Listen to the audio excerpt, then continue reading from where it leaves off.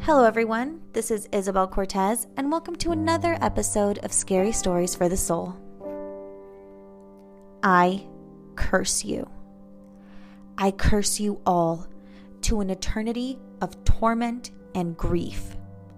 I curse your mother and your father, your children, the ones here and the ones that will come. I curse your lands and your home, and I hope that you never feel comfortable in your most sacred places. I curse your livelihood and your mind, and I hope that you can never find the concentration again to do the things that you love to do. I curse you. No, I'm just kidding. I don't actually curse you. On the other hand, I wish you all the best of luck in love and in life. But that was scary, wasn't it? The idea that a complete stranger would place something so ominous and frightening on your head. Even if you don't believe in curses, the idea that someone would harbor such resentment towards you that they would put something like that into the universe is terrifying. And curses are such powerful things that they don't even have to be put on people. They can be put on anything. On September 19th, 1692, Giles Corey was crushed to death in Salem, Massachusetts, after refusing to admit his status as a witch. The 81-year-old refused to speak or even acknowledge the accusations lobbied against him. It was said that the only words he spoke throughout the ordeal were, "More weight," after heavy sewn slabs were placed upon his chest, each one increasing in weight. He did say one other thing, though. Upon his dying breath, he looked over at Sheriff George Corwin and said, "Damn you. I curse you and Salem." 4 years after Corey's death, Sheriff Corwin suddenly died of a heart attack at 30 years old. Local legends suggest that in cursing Sheriff Corwin, Giles Corey cursed every man to take the position of sheriff in Salem, Massachusetts. And that curse has survived. In 1978, Sheriff Robert E. Cahill was forced into an early retirement after suffering a stroke, a heart attack, and contracting a rare blood condition all in the same year. Such a trifecta of illnesses was fairly uncommon for a man of his age, and so Cahill decided to do some research on the sheriff position and his predecessors. He discovered that the sheriff before him also contracted a blood disease while in office and was forced to retire early, as well as his father before him who had been sheriff. The elder man had died from a heart attack while sheriff. The sheriff before that had also suffered heart problems, and the two before that had gotten themselves into such awful legal troubles that they were forced to leave the police force altogether. Many lifelong Salem residents believed that the curse was officially broken in 1991 when the sheriff's office was moved from Salem itself to a new prison in Middleton, 17 minutes away. Curses are powerful things, and no one has seen their fair share of curses like Hollywood. Some of the most notable horror movies to come out of Hollywood have been the victims of curses and malicious forces. For example, in 1968, the controversial horror film Rosemary's Baby was released. While the movie dealt with the fictitious birth of Satan's child, behind the scenes, some very real horrors were occurring. Author Ira Levin inadvertently cursed the movie himself when he wrote his famous novel in June of 1966, or 666. A year later, in 1967, the movie became a worldwide success, but darkness soon came upon the people involved. The first to be victim of the curse was musical composer for the film Christoph Komeda. In 1968, after roughhousing at a party, the 37-year-old fell from a rocky slope and ended up in a 4-month coma. This accident mimics that of Rosemary's friend Terry Gianofrio in the film Rosemary's Baby, who was suspicious of Rosemary's new friends. Just like Gianofrio, Komeda never regained consciousness and died the following year. Next was producer William Castle, who repeatedly received threatening letters throughout filming. One reading, "Bastard, believer of witchcraft, worshipper at the shrine of Satanism. My prediction is you will slowly rot during a long and painful illness, which you have brought upon yourself." Castle became increasingly paranoid and became impossible to work with. In 1969, he was hospitalized with severe kidney stones, which made him hallucinate scenes from the movie. He would shout to the nurses, "Rosemary, for God's sake, drop the knife!" When he recovered, he never made another Hollywood hit again. Then there was director Roman Polanski. Polanski's girlfriend and soon-to-be wife Sharon Tate had auditioned for the role of Rosemary Woodhouse and was petitioning hard for it. Paramount eventually went with Mia Farrow, but Tate was a constant presence on the set and even appeared in an uncredited role during the young people only party scene. The material of Rosemary's Baby opened Tate's eyes to the world of the occult, which she quickly became interested in. On August 8, 1969, Tate and her unborn son were brutally murdered along with coffee heiress Abigail Folger, Polish writer Wojciech Frykowski, celebrity hairstylist Jay Sebring, and property caretaker Stephen Parent. 4 members of the notorious Manson family, Susan Atkins, Patricia Krenwinkel, Linda Kasabian, and lookout Charles Tex Watson, committed the horrifying murders that rocked Hollywood. Many would come to believe that Polanski's involvement in the cursed film is what led to Tate's murder, and Polanski himself even believed, mentioning in his autobiography that a month before the murder he looked at his pregnant wife and thought, "You will never see her again." Sharon Tate and the others were murdered while Rosemary's Baby was still showing in theaters nationwide. And following the theme of the birth of the devil's son, 1976's The Omen is also reportedly on the list of Hollywood's most cursed horror movies. When director Richard Donner became attached to the film, many opponents believed that becoming attached to such a film would make the film's cast and crew more susceptible to attacks from the other world. And sure enough, mysterious things began to happen. Lead actor Gregory Peck and screenwriter David Seltzer were on a flight to Rome when their plane was struck by lightning.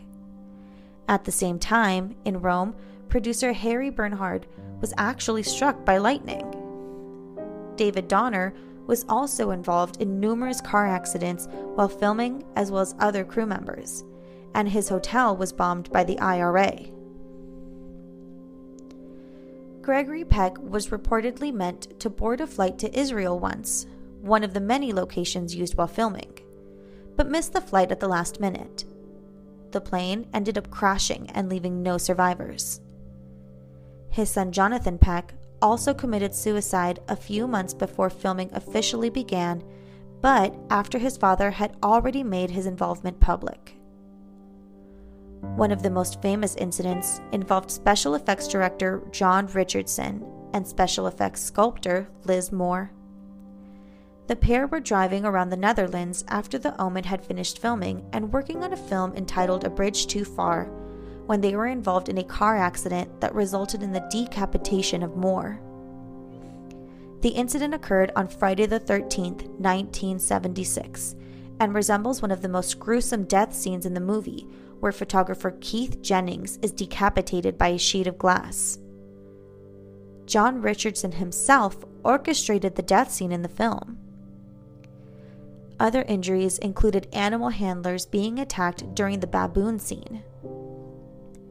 In the film, Damien and his mother Catherine are driving through the baboon reserve in a zoo when the baboons, sensing Damien's evil, become erratic. They grow increasingly violent and begin attacking the car. According to a few incident reports, the baboons had actually lost control, and many animal handlers, including actress Lee Remick, who played Catherine Thorne, were injured by the primates in an attempt to get control of the situation. And unsurprisingly, 1973's The Exorcist is also on various lists of cursed horror movies.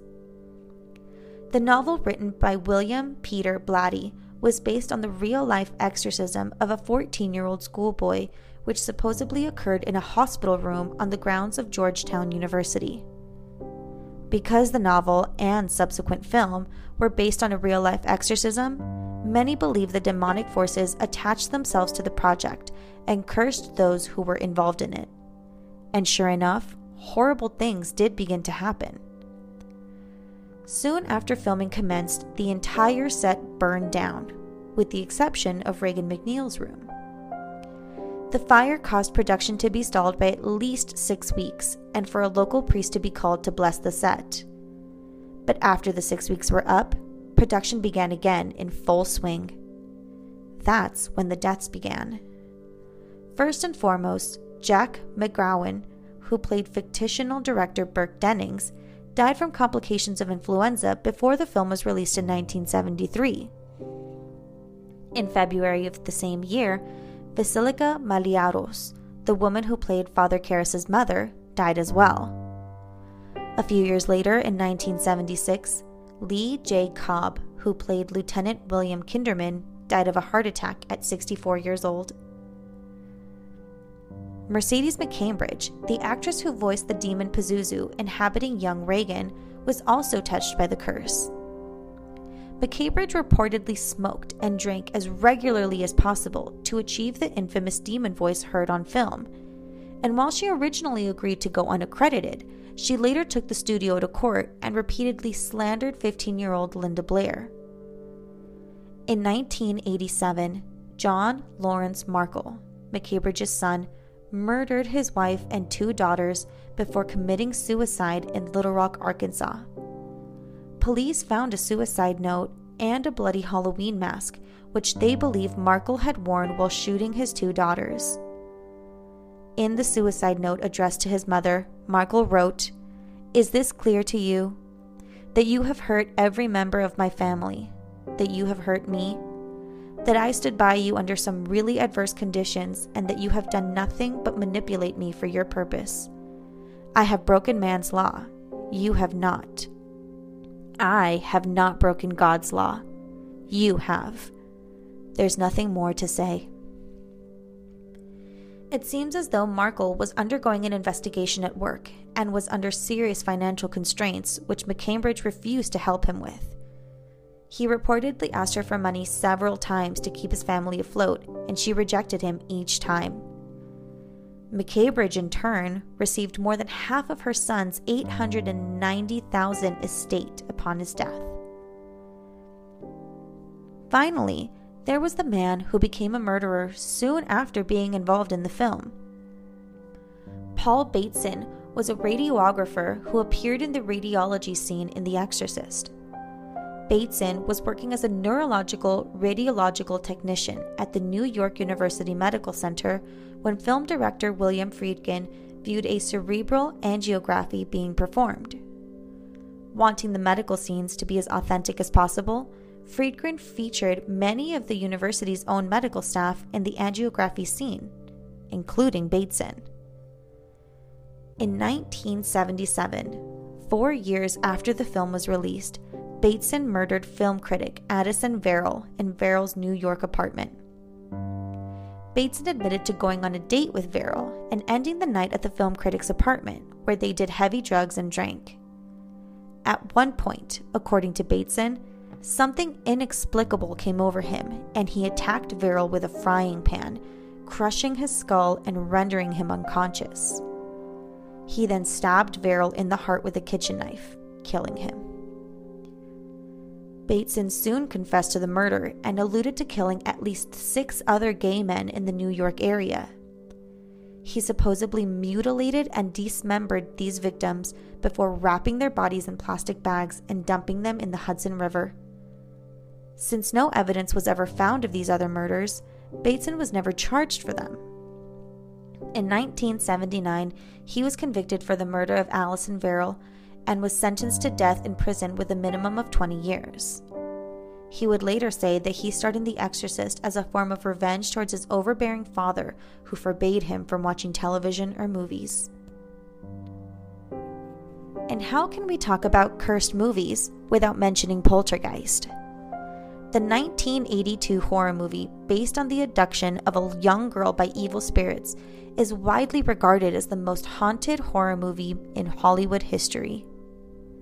Many believe that the curse originated from the fact that real human skeletons were used in the scene where Diane Freeling and her daughter Dana were trapped in the pool.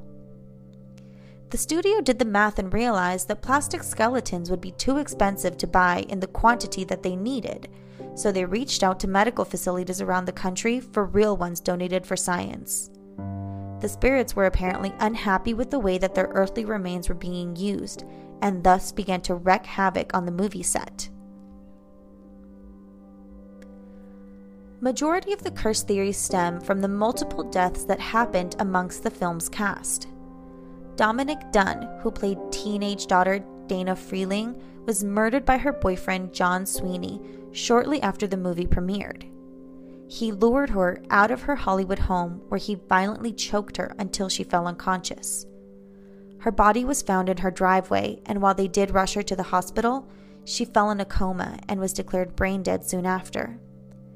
Her family had to make the painful decision to remove her from life support and let her die peacefully.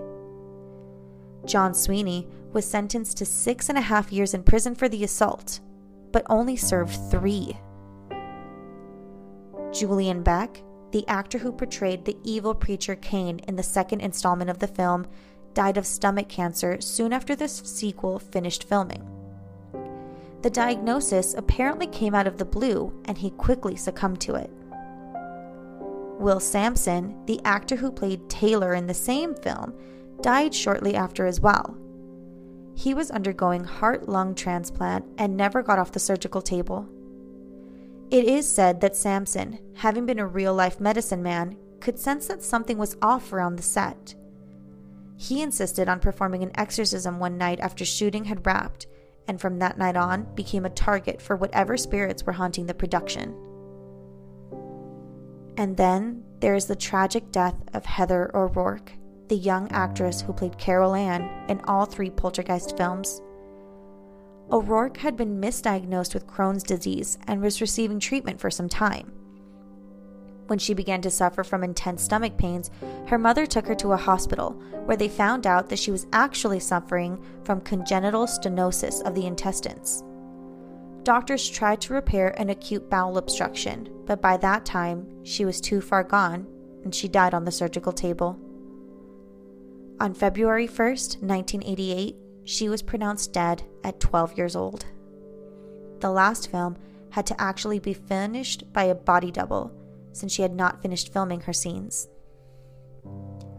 Apart from the several deaths that occurred, lights would turn off and on their own, objects would move and be found in random places, and crew would report seeing shadow people on set. The list of horror films afflicted with curses or strange happenings is a long one. While filming 2013's The Conjuring, actress Vera Farmiga saw strange claw marks on her computer screen, while director James Wan's dog would growl at invisible figures in dark corners throughout the movie set. When 2005's The Exorcism of Emily Rose was under production, star Jennifer Carpenter was often awoken in the middle of the night by her radio playing the same song, Alive by Pearl Jam. Actress Laura Linney's television would also come on at random. When the remake of 2005's The Amityville Horror remake began filming, Melissa George, the actress who portrayed Kathy Lutz, was consistently left with bruises and scratch marks. She would wake up at 3 a.m. for no reason and suffered extreme night terrors. When the original 1979 film was made, actor Josh Brolin, repeatedly didn't believe in the paranormal activity associated with the DeFeo home and the murders that took place there. That is until he began experiencing things of his own once he took the part of George Lutz. Can it be said that horror movies, because they deal with a specific subject matter, are more likely to be susceptible to paranormal attacks? Do they attract spirits and demons and ghosty things more due to the fact that they actively call on them with every day of filming? It's impossible to say exactly how or why these things happen, but it's also impossible to deny that these things are worthy of a second look through the lens of the supernatural. The story that you're about to hear is one of two filmmakers who would do anything to make a great horror movie. They soon discovered that in crossing a few lines to get an authentic movie, they have opened the door to a power so frightening that the truth is scarier than fiction.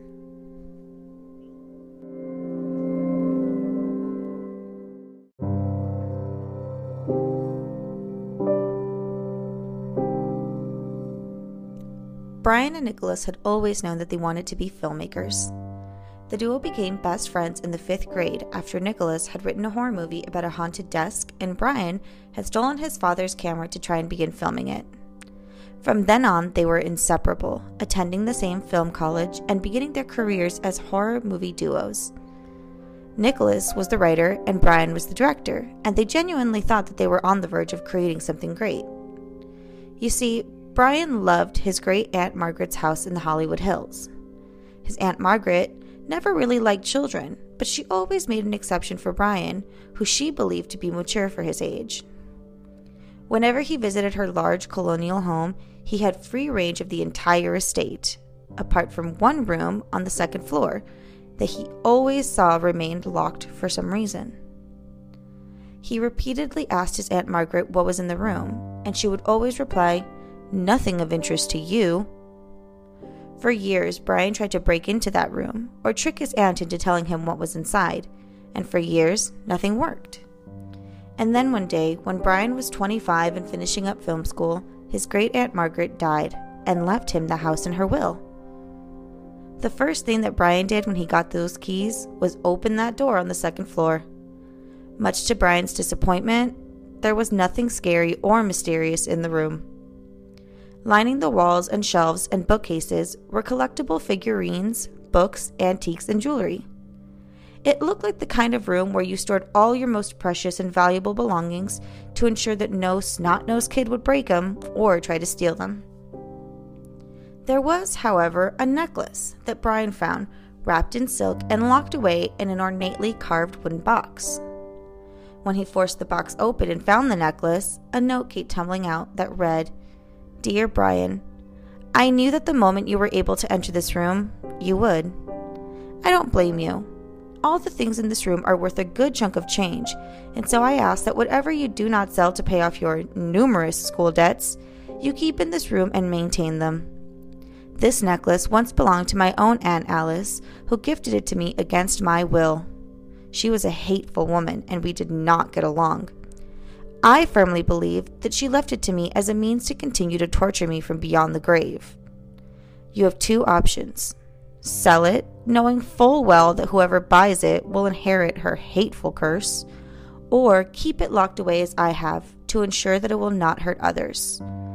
The choice is yours, as I am no longer alive to tell you what to do. I love you, sweet boy. I will see you again when your time comes, and not a moment earlier. Your Aunt Margaret." Brian immediately showed Nicholas. "It's got the makings of a good horror movie," he proudly proclaimed.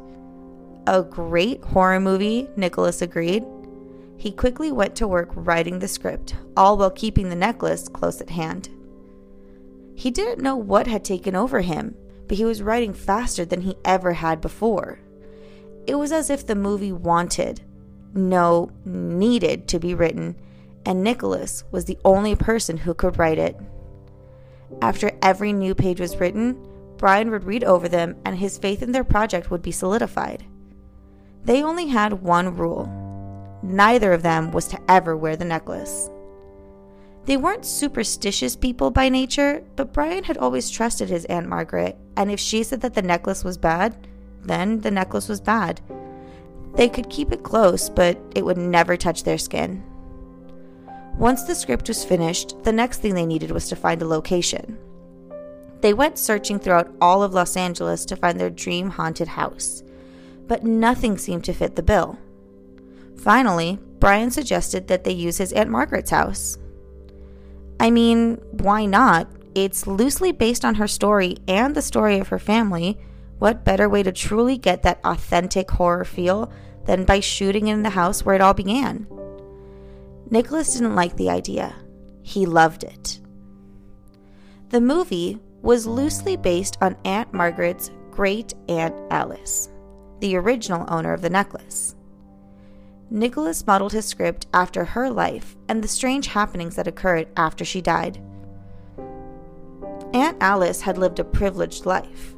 She had been born into wealth, the only child of an important Beverly Hills banker and a Southern debutante who had flocked to California. They had given her everything and anything. All she needed to do was ask. When she turned 22, she married someone even wealthier, a man named Samuel who was fresh off of an inheritance and a new banking job. The marriage was a power move. He needed an in with the old money crowd, and she needed to be able to bring someone impressive on her arm to functions and charity events.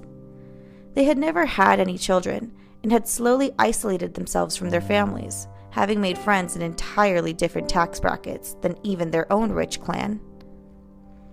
By the time that Brian's Aunt Margaret was born, Alice was a widower. She had always hated children, but for some reason had zeroed in on Margaret. Margaret's mother always believed that it was because she resembled Alice at a very young age. Above all else, Alice was a vain woman. She had spent a fortune on creams, lotions, tonics, and then as a last resort, plastic surgery to regain the youthful beauty that had made her such a catch in her younger years. When none of it worked, Alice had decided to age with dignity. Bitter dignity. She was horrible to Margaret. She belittled her, berated her, and pinched her every chance she got. Sometimes she would pass by Margaret on the staircase and hit her in the shins with her cane. When Alice's condition began to deteriorate, she spent a lot of time looking at Margaret. She would stare at her for hours in her wheelchair, unmoving, without blinking. It was unnerving, but Margaret didn't want to be rude, so she never said anything. One night, Margaret hosted a get-together for what would have been her mother's 80th birthday. Seeing as how she was Alice's cousin, Margaret felt obligated to invite her Aunt Alice. The party was in full swing, and Margaret was playing the perfect hostess when she noticed Alice in her wheelchair, staring at her from the living room. The elder woman raised a finger and beckoned Margaret.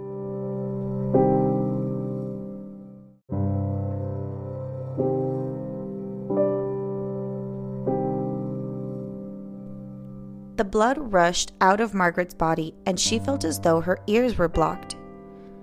The music sounded muffled. The people around her seemed to move in slow motion. Margaret didn't feel her feet move, but she knew that she was moving. It was almost as if she was out of control of her body.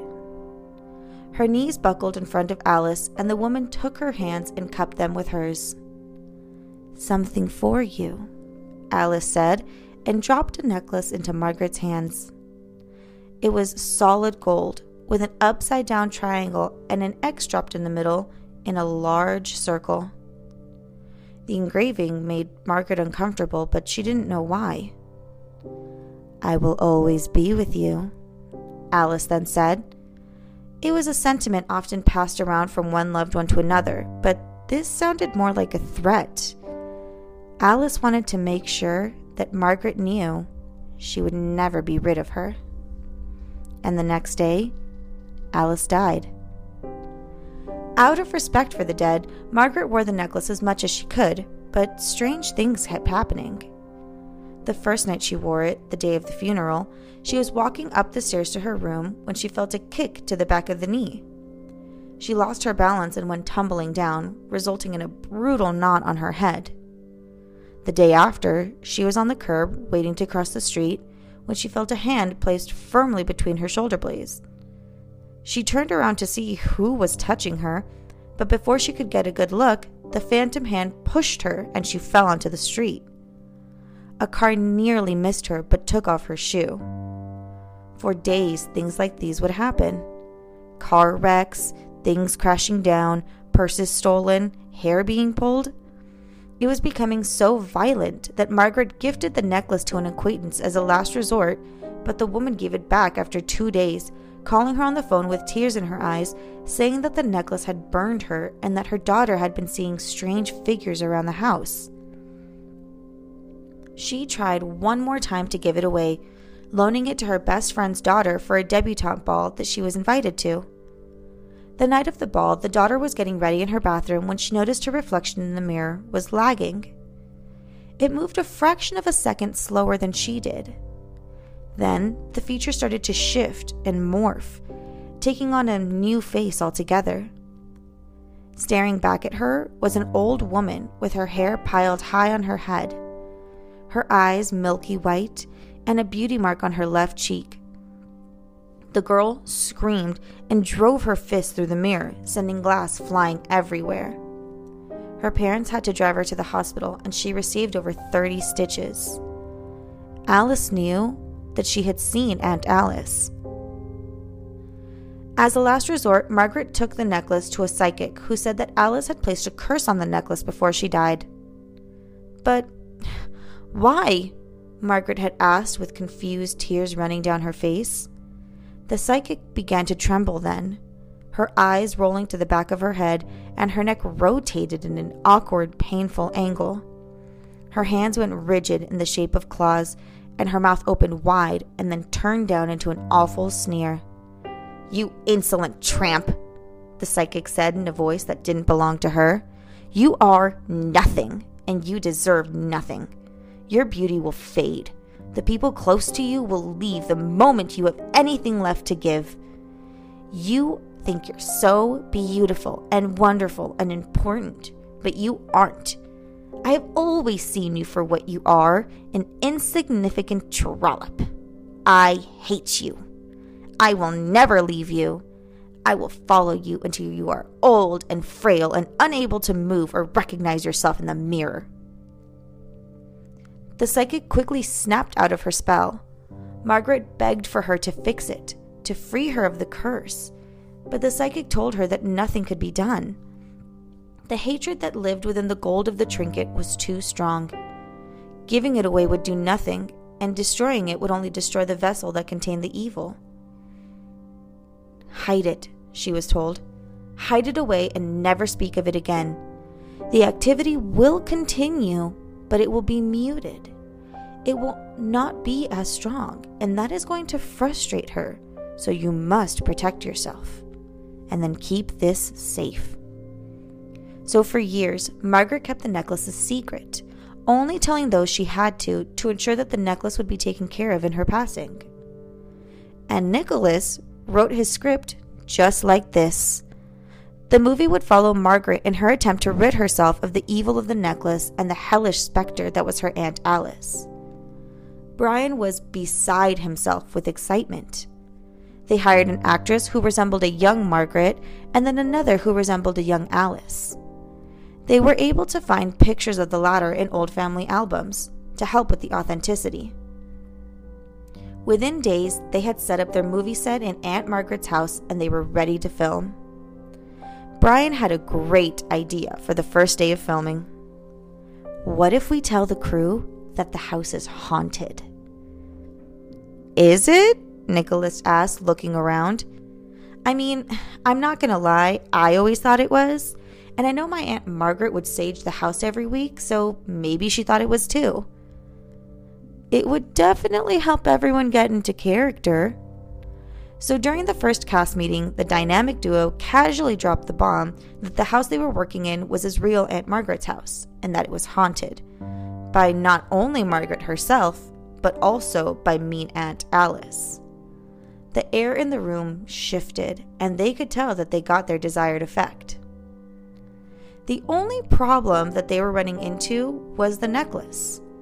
It was an integral part of the storyline, and so it obviously had to be in the film. But not wanting to disrespect Aunt Margaret's wishes, they didn't want to have the Margaret actress actually wear it.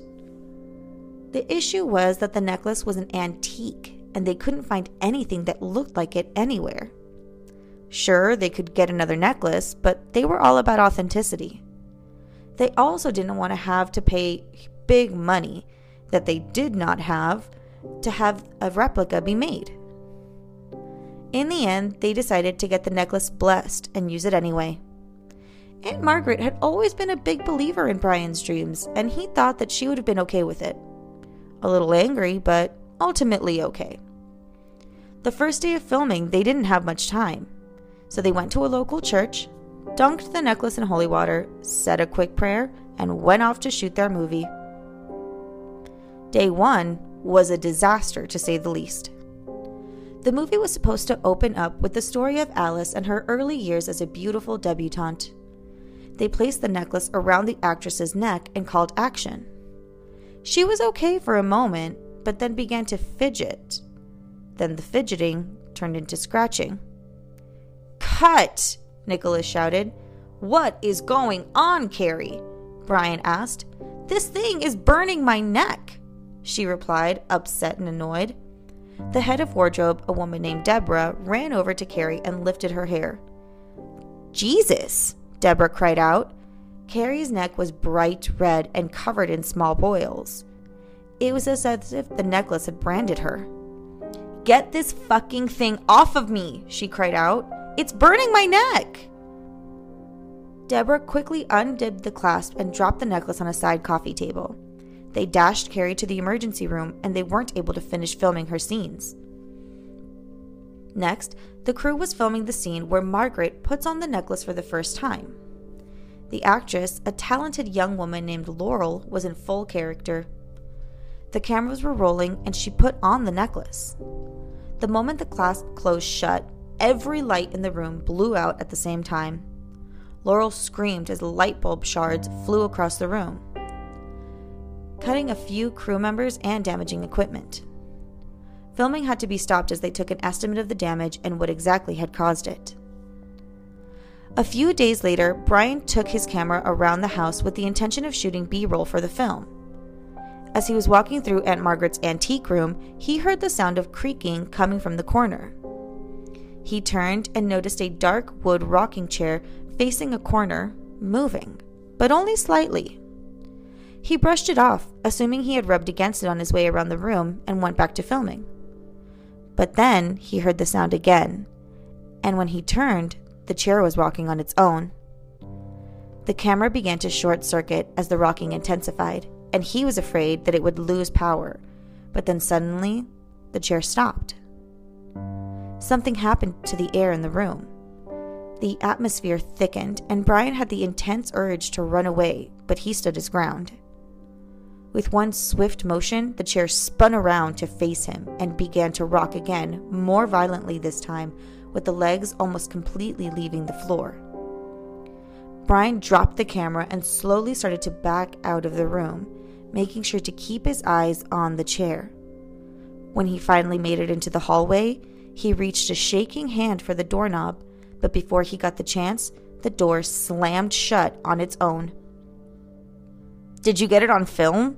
Nicholas had asked excitedly. "I don't know," Brian exclaimed back. He was getting frustrated with his friend's nonchalant attitude about the whole experience. It's all so cool until it happens to you. "I'm not going back in there. If you want the footage, you're going to have to go and get it yourself." Nicholas did eventually go and get the camera that same day. He found it lying on the ground where he assumed Brian had dropped it, but before he could pick it up, his ears picked up an odd sound.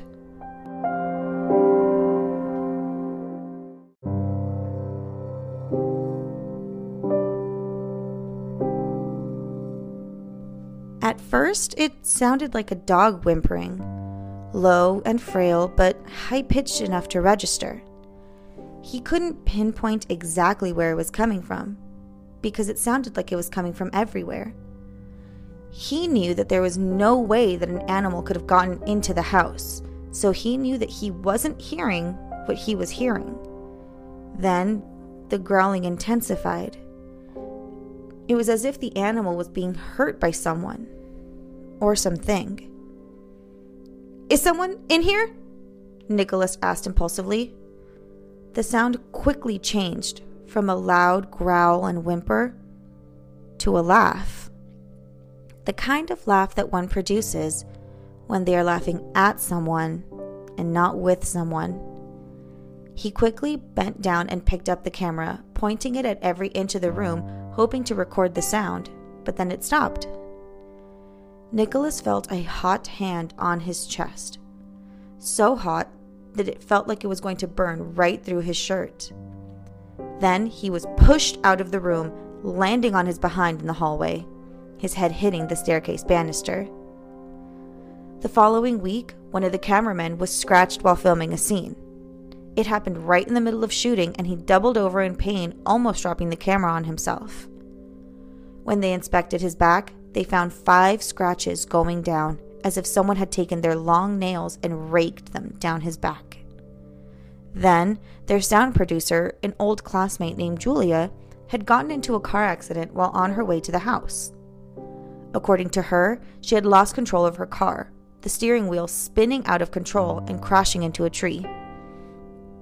Nicholas and Brian knew that they had to do something when Laurel told them about an incident in her own home. She had come back from filming one night and had put on a kettle for some tea. She was absent-mindedly scrolling on her phone when she caught a shadow out of the corner of her eye. It looked like nothing at first, just a shadow being cast in the corner of her living room, but then it started to shift. Soon she could see the outline of a head, a slender neck, narrow shoulders, and a slim figure. And then it became more detailed. There was a tall hairdo sitting atop of a head, the ruffles of a high-collared dress, long, spindly fingers coming from delicate hands, and a cane. A whole person was in the shadows of Laurel's home. Laurel could hear the tea kettle whistling, but she didn't dare move. The shadow woman did move, though. She took a turn around the room, not quite materializing, but moving as if made of smoke. She made her way from hallway to hallway, and then halfway around the room until she was facing Laurel. "Who are you?" Laurel asked. The shadow did not respond, but banged its cane against the ground 3 times. She could hear the banging more in her head than anything else each time it hit the ground. "What do you want?" she called out. The kettle was spurting hot water, and she could smell smoke in the air. The shadow banged its cane down again. "Leave me alone!" Laurel screamed out, and the shadow took 3 quick steps, closing the gap between them with impossible speed. All of a sudden, she was face to face with 2 yellow eyes, with slits for pupils looking directly at her. It reached a bony hand over and squeezed her face. Laurel could feel fingernails digging into her cheeks, and she screamed. She screamed so loud that she was sure her entire apartment complex could hear her. She thrashed around, kicking and clawing to release herself from the thing's tight grip, and then as quickly as it had come, it was gone, and she was left standing by herself in her apartment. She quickly shut off the kettle before she burned the place down, and then slumped down on the ground and cried. "It's Margaret," Laurel said during a cast meeting the next morning. "You 2 dipshits did the one thing she told you not to do, and now she's pissed." "No, Aunt Margaret never used a cane." "But Alice did," Nicholas interjected. "Well, great. We get the pissed off hag instead of the one who actually liked Brian," Carrie shouted. "Shh," Laurel said with a finger over her lips. "She can obviously hear you." Carrie rolled her eyes but looked around the room nervously. "Well then, what's the plan?" one of the wardrobe people asked. I signed on to help you with a movie, not to get terrorized by a creepy ghost. Yeah, I'm not working until you guys get this shit under control, the cameraman said. Brian and Nicholas looked around the room and realized that everyone was in agreement. Come on, guys, Brian said. We haven't really shot anything. We owe it to ourselves to push through this. We don't owe you squat, Laurel said, walking up to the pair. Fix this mess and then call us. And with that, the crew filed out of the house, leaving Nicholas and Brian alone in the living room. What now? Brian asked. We get the necklace blessed, Nicholas said. Then the house. Then the equipment. Fuck it, let's get everything blessed. We'll get blessed. No, dude, we need to get to the root of the problem. We need to talk to whatever it is that's haunting us. Now we're haunted, Brian replied. Nicholas rolled his eyes at his friend, but then pulled out his phone and texted his cousin Mary to head over. Mary was a bit of a psychic. Everyone in the family knew it. She didn't like being able to see things and hear things and commune with the things in the other world, but it was a gift that she had had since she was a child. Mary made it to the house within 20 minutes and immediately felt nauseous. This place reeks, she said. I don't smell anything, Brian said, sniffing around. You wouldn't, she replied. It's like rotting meat and eggs. Nicholas and Brian waited in the living room while Mary took a tour around the house. She spent some time in each room before coming back down with a worried look on her face. I hate to tell you this, guys, but this movie is over. The men looked over at her incredulously. What? They asked in unison. There is a woman here, and she is mad. I can feel her presence in every inch of this house. It's weak. It's as if she just got here, but she's slowly taking over, and the longer you work on this movie, the stronger she's going to get. We can't just shut down, Nicholas said angrily. Do you have any idea how much work went into this project? Brian chimed in. The two men started talking over each other, shouting about the movie and the money that they had invested. Mary's head began to feel fuzzy. She was losing her bearings. Nicholas and Brian looked over just as her eyes rolled to the back of her head. Her back hunched only slightly, making her look smaller. Enough! She cried out in a voice that wasn't hers. The men stood frozen in stunned silence. Mary's features were no longer her own. It was as if a thinly veiled mask had fallen over her face. What have you done? The once Mary said. Aunt Margaret? Brian asked. Do you think I want to be here right now? She asked. How could you be so reckless? I warned you about that woman, and now look at what you've done. You two are in danger. You have to stop this. The lights in the house began to flicker. The wide-eyed Mary looked around the room and spoke in a whisper. She is strong, so full of hate. She is going to destroy you. You have to stop this. Put the necklace back where you found it. The box, it's blessed. The markings on it are to contain the evil. Put it back and leave.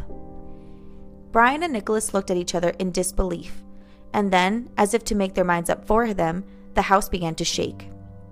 Several picture frames fell off the wall and the windows rattled. The men tried to hold on to something to stabilize themselves, but everything was moving. Do it! Mary said in Margaret's voice. Nicholas scrambled to grab the necklace, which was sitting in a plastic shot glass on the kitchen table. Wait, Brian said as they made their way up upstairs. You came back. Does that mean I can talk to you again? Mary's mouth drew up into a small smile. No, you silly boy. I miss you, but I only came to help you and your thick-skulled friend. I will see you when you get here, and not a minute before. And with that, Mary's eyes rolled back to their proper place and her back straightened, and she came back into herself. Didn't you hear her? She cried out. Go put that thing back and let's go. We can't, Brian said. If that really is Alice, she hasn't let us go into that room in days. Well, duh, the box is in there. She knows that if you put it back, she's done for. We'll just have to run in and do it quickly." The trio ran up the stairs. The banisters shook and the stairs felt as if they were melting, but they ran up nonetheless. Mary flung the door open, and in the middle of the room stood Alice, tall and rail-thin, holding onto her cane. Her features looked sunken in, and her eyes were a pale shade of gray. Her black high-collar dress hung loosely on her frame, and she opened her mouth and let out a piercing scream, unhinging her jaw like a snake. "Stay back!" Mary said, putting herself between the spirit and Brian, who had rushed over to grab the wooden box. The ghost Alice tried to grab at Mary, but for some reason, when her hand made contact with her skin, the spirit recoiled backwards, as if in pain. The ghost dematerialized, and Brian took the opportunity to snatch the box up and put it in his pocket. The trio ran out of the room, down the stairs, and out of the house. Right before Alice was able to grab them, Brian shut the door and slammed it right in her face. Nicholas grabbed the shot glass that he had put in his jacket pocket, and Brian slowly slid the necklace back into its rightful home. Mary looked at the two of them. "I hope you two dingleberries learned your lesson. Don't go back in there for at least another couple days," she said, motioning behind her to the house. "I'd give it like a week, and then put the box back where you found it." After a week, that's exactly what they did, making sure to lock the door behind them, just like how Aunt Margaret had had it. Nicholas did, however, take a picture of the necklace before it was put away for good. He was working on a new script, and he was going to need a picture if he was going to get a decent replica made.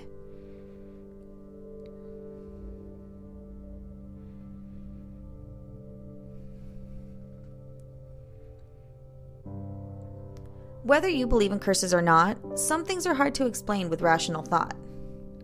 Some things are inexplicable and beyond coincidence. What then is there to do but look into the realm of superstition and lore to try and come up with an explanation? Is it a coincidence that the road where Liz Moore was decapitated after filming The Omen was parallel to a sign reading Omen, 66.6 kilometers? Is it a coincidence that Mercedes McCambridge, after taking on the task of voicing a powerful and ancient demon in The Exorcist, would be accused of breaking God's law in a suicide note? Coincidence is one thing, but denial is another. Thank you for taking this haunted journey with me today. The time is finally here, and Halloween is but a few short hours away, and we are gearing up for our special Halloween episode. Tune in this Sunday, October 31st, All Hallows Eve, as we talk about the haunted history of Halloween, from its Celtic origins to how they translate into our current traditions. And you'll hear the story of a girl who got a much more unique Halloween that she asked for. Don't forget that if you want to hear more myths, legends, and scary stories, rate, review, and subscribe on Google Podcasts, Spotify, and Anchor. Until next time.